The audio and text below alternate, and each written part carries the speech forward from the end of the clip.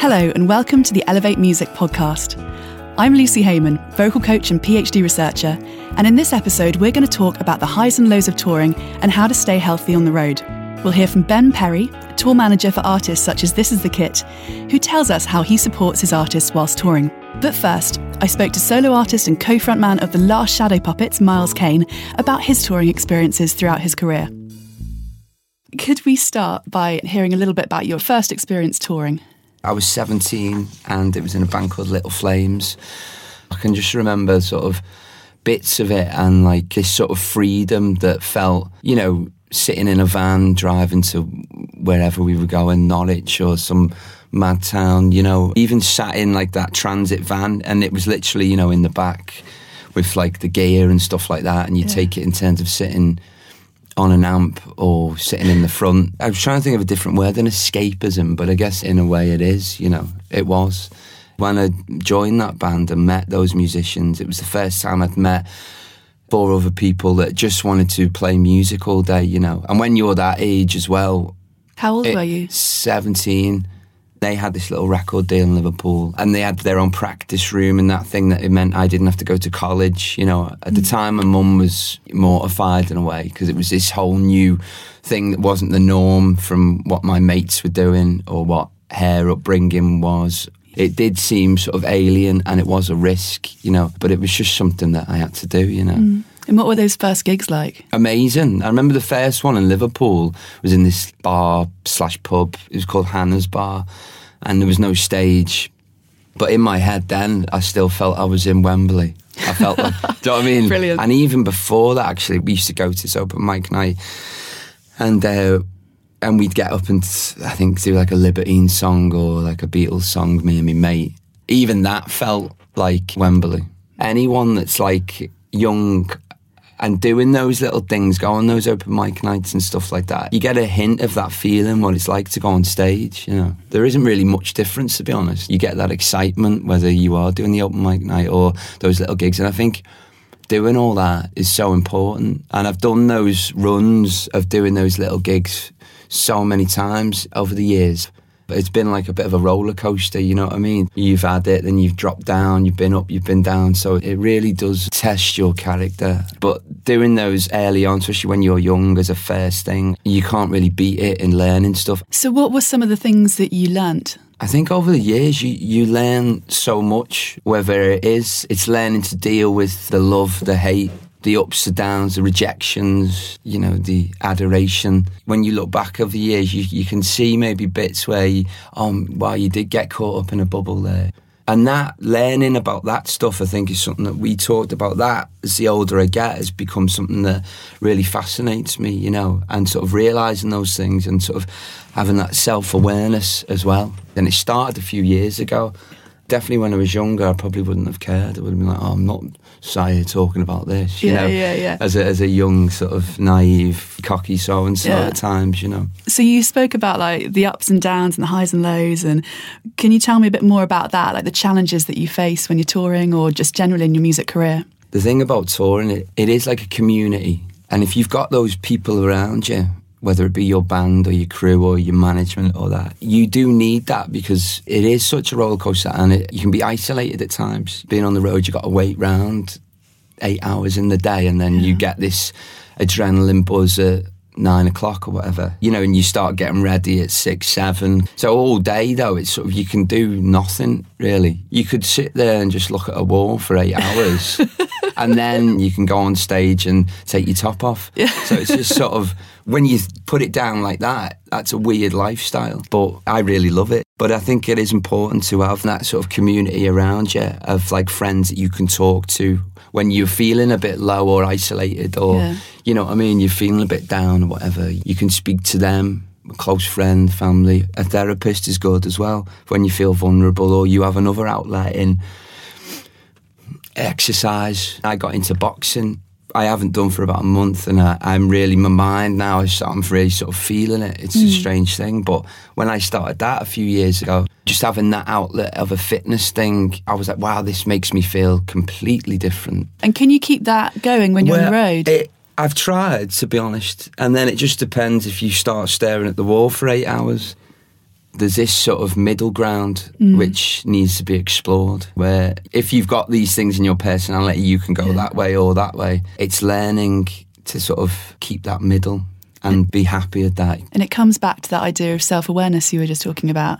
And interestingly, we spoke to Adam Fajcek, and he's now a psychotherapist. And his one piece of advice was to musicians starting out would be get a bit of self-awareness. It is amazing how you learn about how to deal with whatever the situation is. And it's amazing how you can adapt what you do learn in everyday life. If something, makes you angry or rubs you the wrong way, you can adapt those little techniques or tricks that you've learned, and just to be able to stick it on the leaf and let it go down the river, as my mother would say. You said just now about how much you love being on the road. Can you tell us a bit more about that? I feel it's the most ultimate fulfillment I've experienced so far in life. Do you know what I mean? And I get this kick out of it. It's a high again. It's always searching for this high, I guess. You know what I mean? And one, it's an enjoyment of playing songs loud and being able to sing and having this release. It's almost like doing a workout session or a boxing session or having a laugh with your mate. You get a buzz after doing it. And it's the ultimate fulfillment that I've ever experienced. It's an addiction almost, Really? Yeah. After a gig, or knowing that I'm going to a gig, knowing I've got one on Saturday, I like to know that I've got it coming up. Can you tell me a bit about your relationship with your fans and the audience when you're on stage? Weirdly, my manager, we were talking about these new songs, and he goes, when you're at a gig, you're like, I want you to be there and I want you to feel that this is the best night of your life. Even with playing certain songs, sometimes we extend them and there's a big sing-along, but I can't do that unless it's not going off. It's just got to come from within, you know what I mean? And if I don't feel that thing that we are in this together, then I won't do it, because I feel like it's so forced, you know what I mean? So you feel like there's like a relationship going on between you and the audience? Yeah, totally. Oh, wow. I'm not really one for say, come on and clap your hands, but I'll say, come on and let's have it. And I've learned you can control it by feelings, and you can control it by a look, or you can control it by just standing there, more so than being, everybody clap when I say, you know what I mean? It's a feeling, I guess. So what are the major challenges that you face now on tour? It would probably revert back to that, not getting too loose and then not getting to the other way either. It's just sort of finding that balance for me. So you've worked with some amazing musicians. Have you noticed any differences in the way that they deal with touring or how they look after their health? I guess we're all sort of pretty the same in a sense, The only person that can give you advice is yourself. Well, you can take on advice, of course, but I think it's only learning those things when you have gone too hard or you're too tired and you have drank too much. You only go through that over the years by learning that yourself. And I think it applies to everybody, not just musicians. If you get knocked down, it's how you get up, isn't it? That's when you prove your character and you prove who you are. And what you learn from something. Exactly. So you don't make the same mistake again. Exactly. So does touring affect your relationships at all? The longest relationship I had's like a couple of years, say. During that one, it's like she would come with us on tour and that was all great. I guess it just depends on the relationship fundamentally. I think whether you are on tour or you're not, I think if you feel like that love with someone, you could find windows that you'd look forward to and you can enjoy these things together, What about relationships with your friends and family, like who aren't involved in music? Even though I'm away a lot, I'm very close to my mother, so we speak every day. So we will always text, you know what I mean, whether I'm on tour or not really, and then I speak to her every few days on the phone. It's funny though, like I don't really feel this connection with her because she's like, I haven't seen you for 6 months. And then I forget that. I'm so sort of in this world. Maybe it is my own bubble, but I'm still communicating with her and I'll send the photos of, I'm out with my mate or I'm in the studio or we text or whatever.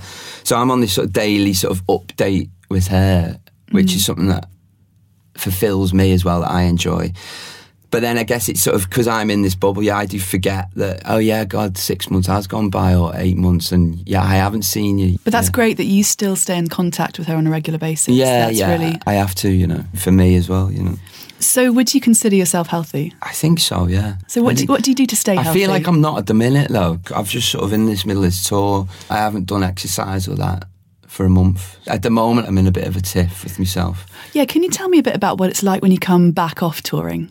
So when you get home, Yeah, well, I guess you're kind of there at the moment, right? So we just did this 2.5-week tour, France and Italy. I got back Friday, and you're on this bus, but I ended up sort of sleeping, going to bed late and sleeping in. I wasn't getting up till 2 p.m. And then now sort of I'm back last few nights, I haven't been able to sleep till 3, 4, but I'm putting my alarm on early. I was like, all right, I'm going to the gym before this podcast today. Good for you.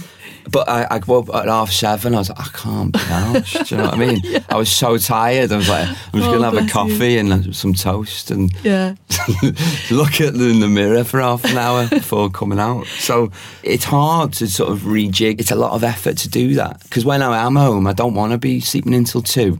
Because then I feel I'm in a funk then. I want to get up and I want to go and do my things, Do you find when you get home, sometimes it's a bit of a shock, where it's sort of, that reality kind of hits you in a way? Yeah, I mean, in one sense it is, and it depends on the levels where you're at. Obviously, the bigger you get, the easier touring is in a way, It could be said that it's easier than being at home because you don't have to do anything. But then it's nice to get home as well. It just takes because obviously there's a lull as well, and it's learning to deal with that. Extremes will bring anxiety on and worry, as well. So it's the more you do, the more you learn about those feelings. There's always going to be a lull, and I think it's just accepting that you've just been smashing it every night, and you've been singing your heart out and everyone's loving it, and you're having the best time ever, really, because it's like this amazing build-up excitement. So you go back home to your house or your flat, the chase is on, which is a nice zone. I love sat on the couch in a trackie eating Haribo, watching Countdown. Do you know what I mean? I do. It's just like learning to enjoy both them things, you know. And there is a transition period, and that's the bit that's could be so easy to be like, I'm going to go to the pub and get smashed because there's nothing to do, you know what I mean? Yeah. You've got to take control of those thoughts, really. Yeah.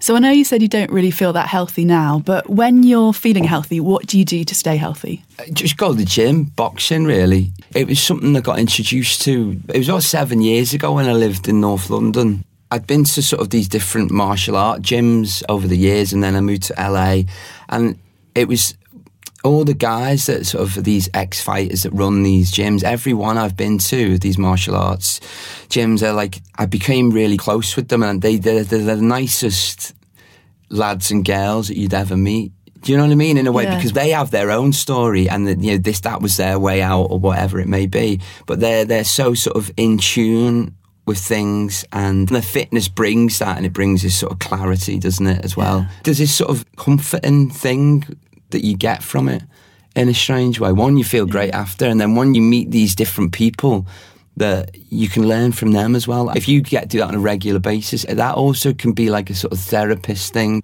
It's amazing if you spend an hour with someone a few times a week, how quick you get to know them. And it's like that from being in a band. It's like I got a new band for this last album that we were doing over this past sort of year, whatever. And it's amazing, I sort of knew a couple of them, but not really. But it's amazing when you're in a confined space with how quickly you get to know them and how close you can get. And I feel like that even when I've gone deep into sort of boxing and stuff like that, and especially if you do a one-on-one or you do a group thing and you get to know the people in there, you get a lot of people, I guess, would say that's a sense of their family as well, Yeah, that idea of a family dynamic within a band is we hear this quite a lot. You will spend so much time with those people that it could almost be as much time as you spent with your partner or family. Yeah. So if someone was starting out in a band now and they're about to go on the road, have you got any advice that you'd give them? Enjoy it, really. You know what I mean? And be comfortable in who you are. But you're always going to be learning, and you want to better yourself. You know what I mean? And it's I don't think there's ever this thing where it's I am complete. You know what I mean? Yeah. You never complete your own game. But for anyone young starting out, it would just be to absolutely just live it, And I think it's important to not have regrets and to sort of be who you want to be. And sometimes if you feel that's uncomfortable, then just have a little check of yourself. It comes back to that idea of self-awareness again, doesn't it? Yeah. And that idea of personal journey. And just finally, could you tell me something that you love about your music career?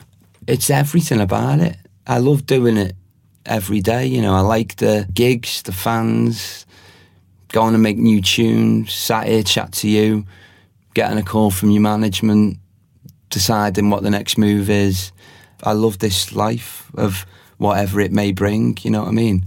From the music to something that isn't involved in music, but it's come from that, or just this whole, like, everything about it, really. So that's how I feel right now at this moment in time, you know. Well, it's amazing. It sounds like you're in the right job. Yeah. Miles, thank you so much for your Thank time. you. It was absolutely fascinating talking to you. It's been a pleasure. Thank you for having me, Luce. The Elevate Music podcast is produced in partnership with Help Musicians, an independent charity that has been supporting musicians for nearly 100 years. Through an integrated programme of health and welfare services, the charity offers a lifetime of support when it's needed most. For more information on Help Musicians, or to find out how to access that support, visit helpmusicians.org.uk. Next, I spoke to Ben Perry, tour manager for artists such as This Is the Kit. In your experience, what are the common issues that you see that artists face when they're on tour? I think the main thing is, I think, something that Miles mentioned, which is the general level of boredom. There's so much time where you're not needed on call. Obviously, it's not something as tour manager I have the luxury of having much of, but for the band's point of view, you know, the van time, waiting around, soundcheck time, and it's how you fill that time and how you keep yourself occupied and busy, I think is really important, because that can become a drain if you haven't prepared for it. So with the artists you work with, how do they keep themselves busy and occupied? It varies. So This Is the Kit, they quite often go swimming, or they'll write things and go off on guitar shops and those sort of things, or sleep, try and desperately catch up with the sleep. So do you see any differences with artists at different career levels? Because I know you're a musician yourself, aren't you? And you've obviously toured as a musician as well. I did for years, Yeah, so do you see any differences in the experiences and the challenges people face at different career levels? One of the biggest issues is that I think if there are things that aren't addressed in the early days, if there are little things that you don't deal with, they just grow, magnify as the whole process grows. Obviously, there is aspects which are easier. You've got more space, there's more budget, better catering, you know, all those sort of aspects of it. But little band sort of things and personal health routines are very easy to bury. I think they do grow and magnify as pressure, especially as the tours get bigger, press and various other pressures that are on an artist, and becoming more recognised in public gives you much less private space to be able to get away from it all. I think those are a lot of things that grow and become a pressure on you as the tours get bigger. Could you give me an example of one of those things when you say you've got to sort them out at the beginning? Little band niggles, things that you haven't, little personality, ego issues, things between different people that you've just put aside, or relationships that you've got. For example, if you've got a relationship with somebody and it's always been a slight issue that you're off travelling, but it's only been a couple of weeks here and there, and the next minute it's a couple of months, and then the next minute you're getting a flight to the States for 8 months, and suddenly it's like, I can't do this anymore. Those are obviously things that are very foreseeable and things that you need to be able to project and I think and see in advance as they grow. So how do you support your artists when you're on the road? I see a lot of it from my point of view is about how I advance the shows and how I prepare for them. I think, for certain acts, certainly like This Is the Kit, for example, giving them as much of a structure that they can then work around themselves, so they know where they've got to be and all those sort of things, but then it gives them the time to be able to plan around that individually. If an artist of yours was on the road and suddenly had, say, like a really bad vocal health issue, what would you do at that point? I've had I guess you could call it an advantage, but the advantage of being in that situation. The problem is you only learn by experience. I think something else that Miles mentioned was there's lots of these sort of things you only really learn over time. It's very easy to see the signs once you know that they're there, but when you're kind of younger especially, you kind of just power on through it. I did a tour in Ireland with a band that I was in at the time. As the band, we weren't conscious of the things that we needed to look for. We were playing too loudly, there wasn't decent monitoring, we weren't looking after ourselves properly. And she was just kind of powering through and doing a great job, but we just weren't aware of the bigger picture. And then 3-4 days in, she couldn't speak. And it took her months of voice therapy to be able to sing again. That was all very easy to deal with, but we didn't at the time, and then had to learn from that. So I think in hindsight now, I think it's very easy to start making sure that certain things are in place, certain things on a technical level, or making sure that you're listening to people if they've got issues with something, that they're addressing it then and there rather than just kind of going, yeah, it's cool, let's just crack on. So it really encourages people to actually use tour managers that are really experienced. Because I think sometimes people can get someone to do the tour who doesn't necessarily have experience in that area. So it sounds like your experience really feeds into being able to support I had that experience, especially as an artist, so it does help. I think most of it is just listening. A great deal of what I do, especially in the van, probably don't realise this, but I'm listening to everything that everybody says all the time. Really? Because that's where you pick up all those little bits of, personal issues, things where people say, I really need to do that, or I'm getting really tired of that. All those little bits of information which feed then into me, and I think, right, I can build that back into something without kind of dealing with it directly. And that's, again, one of those things. I think if people are struggling and you're watching people and you can tell, when the band's on stage, generally I try and, I've got eye contact with them most of the time, just looking out for all those sort of things. And if, someone's touching their throat or they're coughing and drinking excessive amounts of water, then they're obviously trying to power through a situation rather than deal with the root of it. And so what would you do if you noticed that? What would you do afterwards? Generally, I try and do little remarks. Most people know better anyway, but making sure, like, have you warmed down? Have you warmed up? One of the worst times is when you walk off stage and you go and stand by the merch table and you're chatting to people from the crowd, because that dry chat is one of the worst things for your voice. So it's really important that you walk off stage and you just take 10 minutes to just cool down, drink some water, whatever else it is. I think quite often the artist will look for me to be the one to say, no, you need half an hour, 10 minutes, whatever else it is, and give them the opportunity rather than say, I need you over by this merch table right now because people are asking for you. Because I'm there to sort of obviously support them and protect them in that way rather than put them in that position. So when you're listening into their conversations in the van or whatever, if you can hear that there's a potential relationship breakdown that's going to happen between two members of the band, what would you do then? Would you have a chat with them about it? It entirely depends on the people and their relationship. Again, every tour is different. Every people are different. People deal with things in different ways. You have to, I think, being aware of it, first of all, really helps. And then obviously little things, if you can be that person that people can come up to and say, they're really doing my head in. I wish they would do this. I wish they wouldn't do that. If I can be that person, that's great, because then I can try and help or instigate things or drop subtle things and bring it back round. But most of the time, people bottle things, or they'll take it personally, or they won't, which is why, you have to really look for it on a more subconscious level and look for people being awkward with each other or little bits of passive-aggressive silence is always the key, I think. Yeah. Do you ever feel like your role kind of almost extends into a sort of counsellor therapist role sometimes? I think my role is pretty much whatever is expected. I come from a slightly different background. Most people who get into tour management, I think, come from a technical background. They start off as sound engineers, whereas I ran a venue for about 5 years and was a promoter for sort of before that, and obviously a performing musician. And before that, I did, like a lot of people, I worked in the service industry for many, many years, and I always really enjoyed that. And I think there's an aspect of that type of work, not servile, but where you're always looking at people, you're reading people, you're looking for what people's needs are, looking to preempt people's needs rather than, trying to sort of catch up after the course. So that's a mentality that I've always kind of been into and sort of enjoyed as well. And I've tried to bring that into it as well. As I say, not in a I'm here to serve you type way, but look after maybe and preempt problems and read people as best I can. So the industry is quite focused on this concept of healthy touring. Obviously, we met at a panel with the Music Managers Forum talking about this. Is this a concept that is achievable? Is it realistic? What do you think? I think it is. I think there are certain aspects that are realistic and certain that aren't. I think you have to differentiate. There are venues which have huge amounts of government and charity funding, have way too much money poured into them. They have £1 million building, and it's great. They have these wonderful rooms and luxury offerings, and they can pay bands very well. The reality is something very different. I was a member of the Music Venues Trust when I was working at the railway in Winchester, and the struggle for grassroots venues is a massive issue.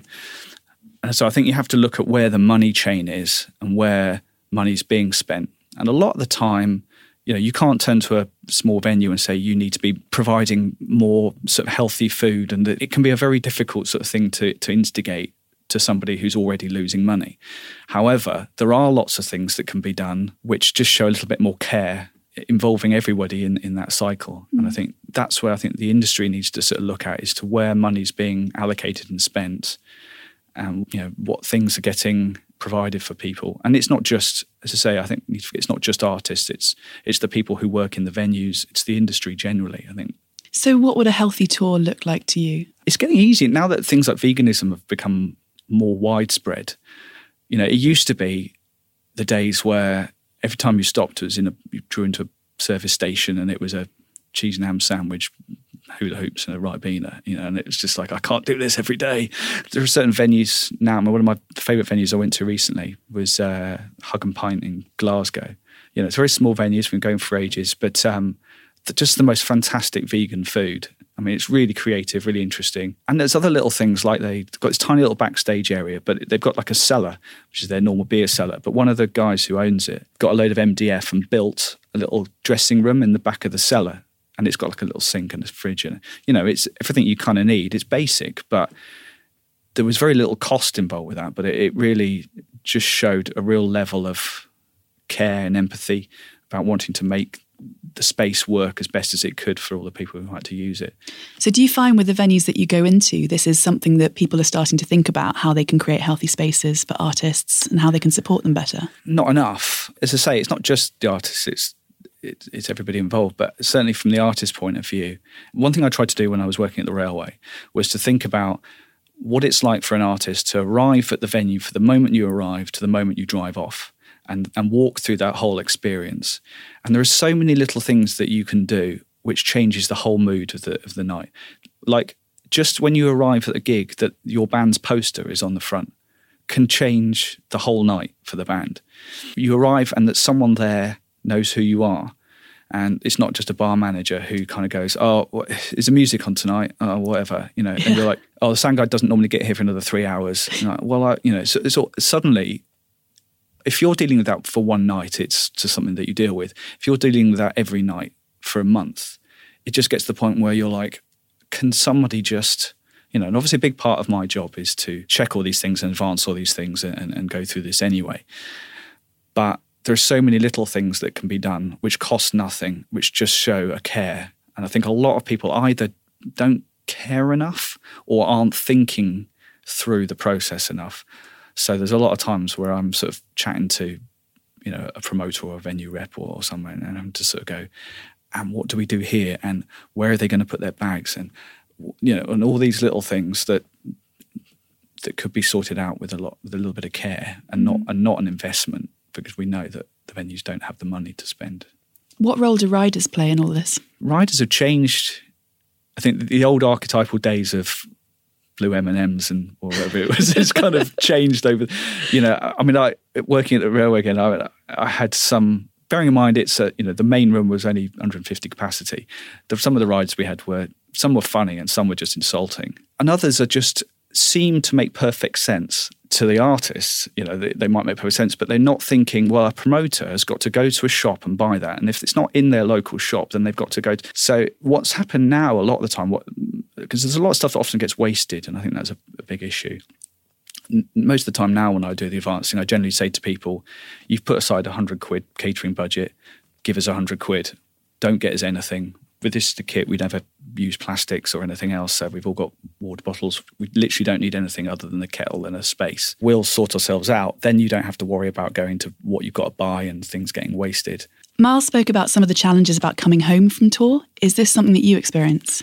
Yeah, I think that's very common. I think, the adrenaline of performing live and just being on the road, the enjoyment of being on the road. He mentioned something about escapism. It's funny, you get about 3-4 days into a tour, you can always normally see there's a tipping point on a tour where collectively everyone kind of drops into the same sort of slight madness, and you start having all the same sort of in-jokes, and you kind of start feeling like you're in a bit of a bubble. And that can be really fun because you feel like you're just sort of like on your own, separate from the rest of society to a degree. And then you come back to home and you're sort of still in that bubble and you're still in that adrenaline. And that can kind of rub against relationships that you have with people. How do you cope with that change when you get home? I think the biggest issue for people, especially musicians, if you finish a tour and you're like, you've got nothing else booked. Certainly if you're younger, you're like, you've finally done that big tour and you're really excited, and you come home and it's been great, and all you want to do is do the next one or get back into the studio. So I think having a longer term plan really, really helps for me. Obviously knowing the next tour, I know I'm going to have 2 weeks off and then crack on with the next sort of project sort of thing. But So interestingly, we chatted downstairs about your schedule. It's absolutely crazy. I'm fascinated to know, how do you stay healthy? I walk quite a lot. I try and mentally have periods where I go, I literally have to find things to do that occupy my brain that don't involve thinking about touring. So I'll do crosswords and go on walks and listen to music and that sort of stuff. Yeah, just try and eat well, try and keep hydrated, all those sort of usual sort of things. Keep in touch with people, keep in touch with friends as best you can and things, and family. And do you have any advice for any young bands starting out about how they can stay healthy on tour with a tight budget? Not getting carried away. I mean, enjoying it, but not sort of letting yourself just fall into the usual sort of traps of just getting wasted every night, waking up hungover, eating trash. It's so easy to do because it's so exciting for the first, but you have to remember you're kind of working as well. And being aware as well as that, I think this is why I think it's really important that the venues and the tour managers and those sort of people, they're not feeding artists with healthy food or kind of forcing stuff on them. They're just trying to create the opportunities and give them the tools for people to be able to look after themselves. So, help them look after themselves, basically, I guess is the idea. And finally, you obviously live on the road. What do you love about touring? I mean, everything. I think you've got to love all of the aspects of it. I think otherwise it's just too much of a drain. I've been in bands with people who loved doing the gigs, but they were like, I hate being in the van all the time, and I hate camping at night. I was like, then you're going to struggle with this, because I love all of it. I love sharing the highs and the lows with bands, those small moments that only I get to see with them. Little things I can think with different artists where they've, their biggest venue, or little moments of success, reviews, whatever it is. Sharing those moments with people is a real joy. Fantastic. Thank you so much, Ben. My pleasure. If you need help with any of the issues that have been raised in today's episode, you'll find links and signposts to all the appropriate services in the podcast description. If you've enjoyed this episode, please rate it, comment and subscribe, as this will help other musicians find us. You can follow us on social media at Elevate Music Pod and send us an email at elevatemusicpod@gmail.com. This podcast was produced by Elevate Music and Wise Buddha in partnership with Help Musicians. Thanks for listening, and see you next time.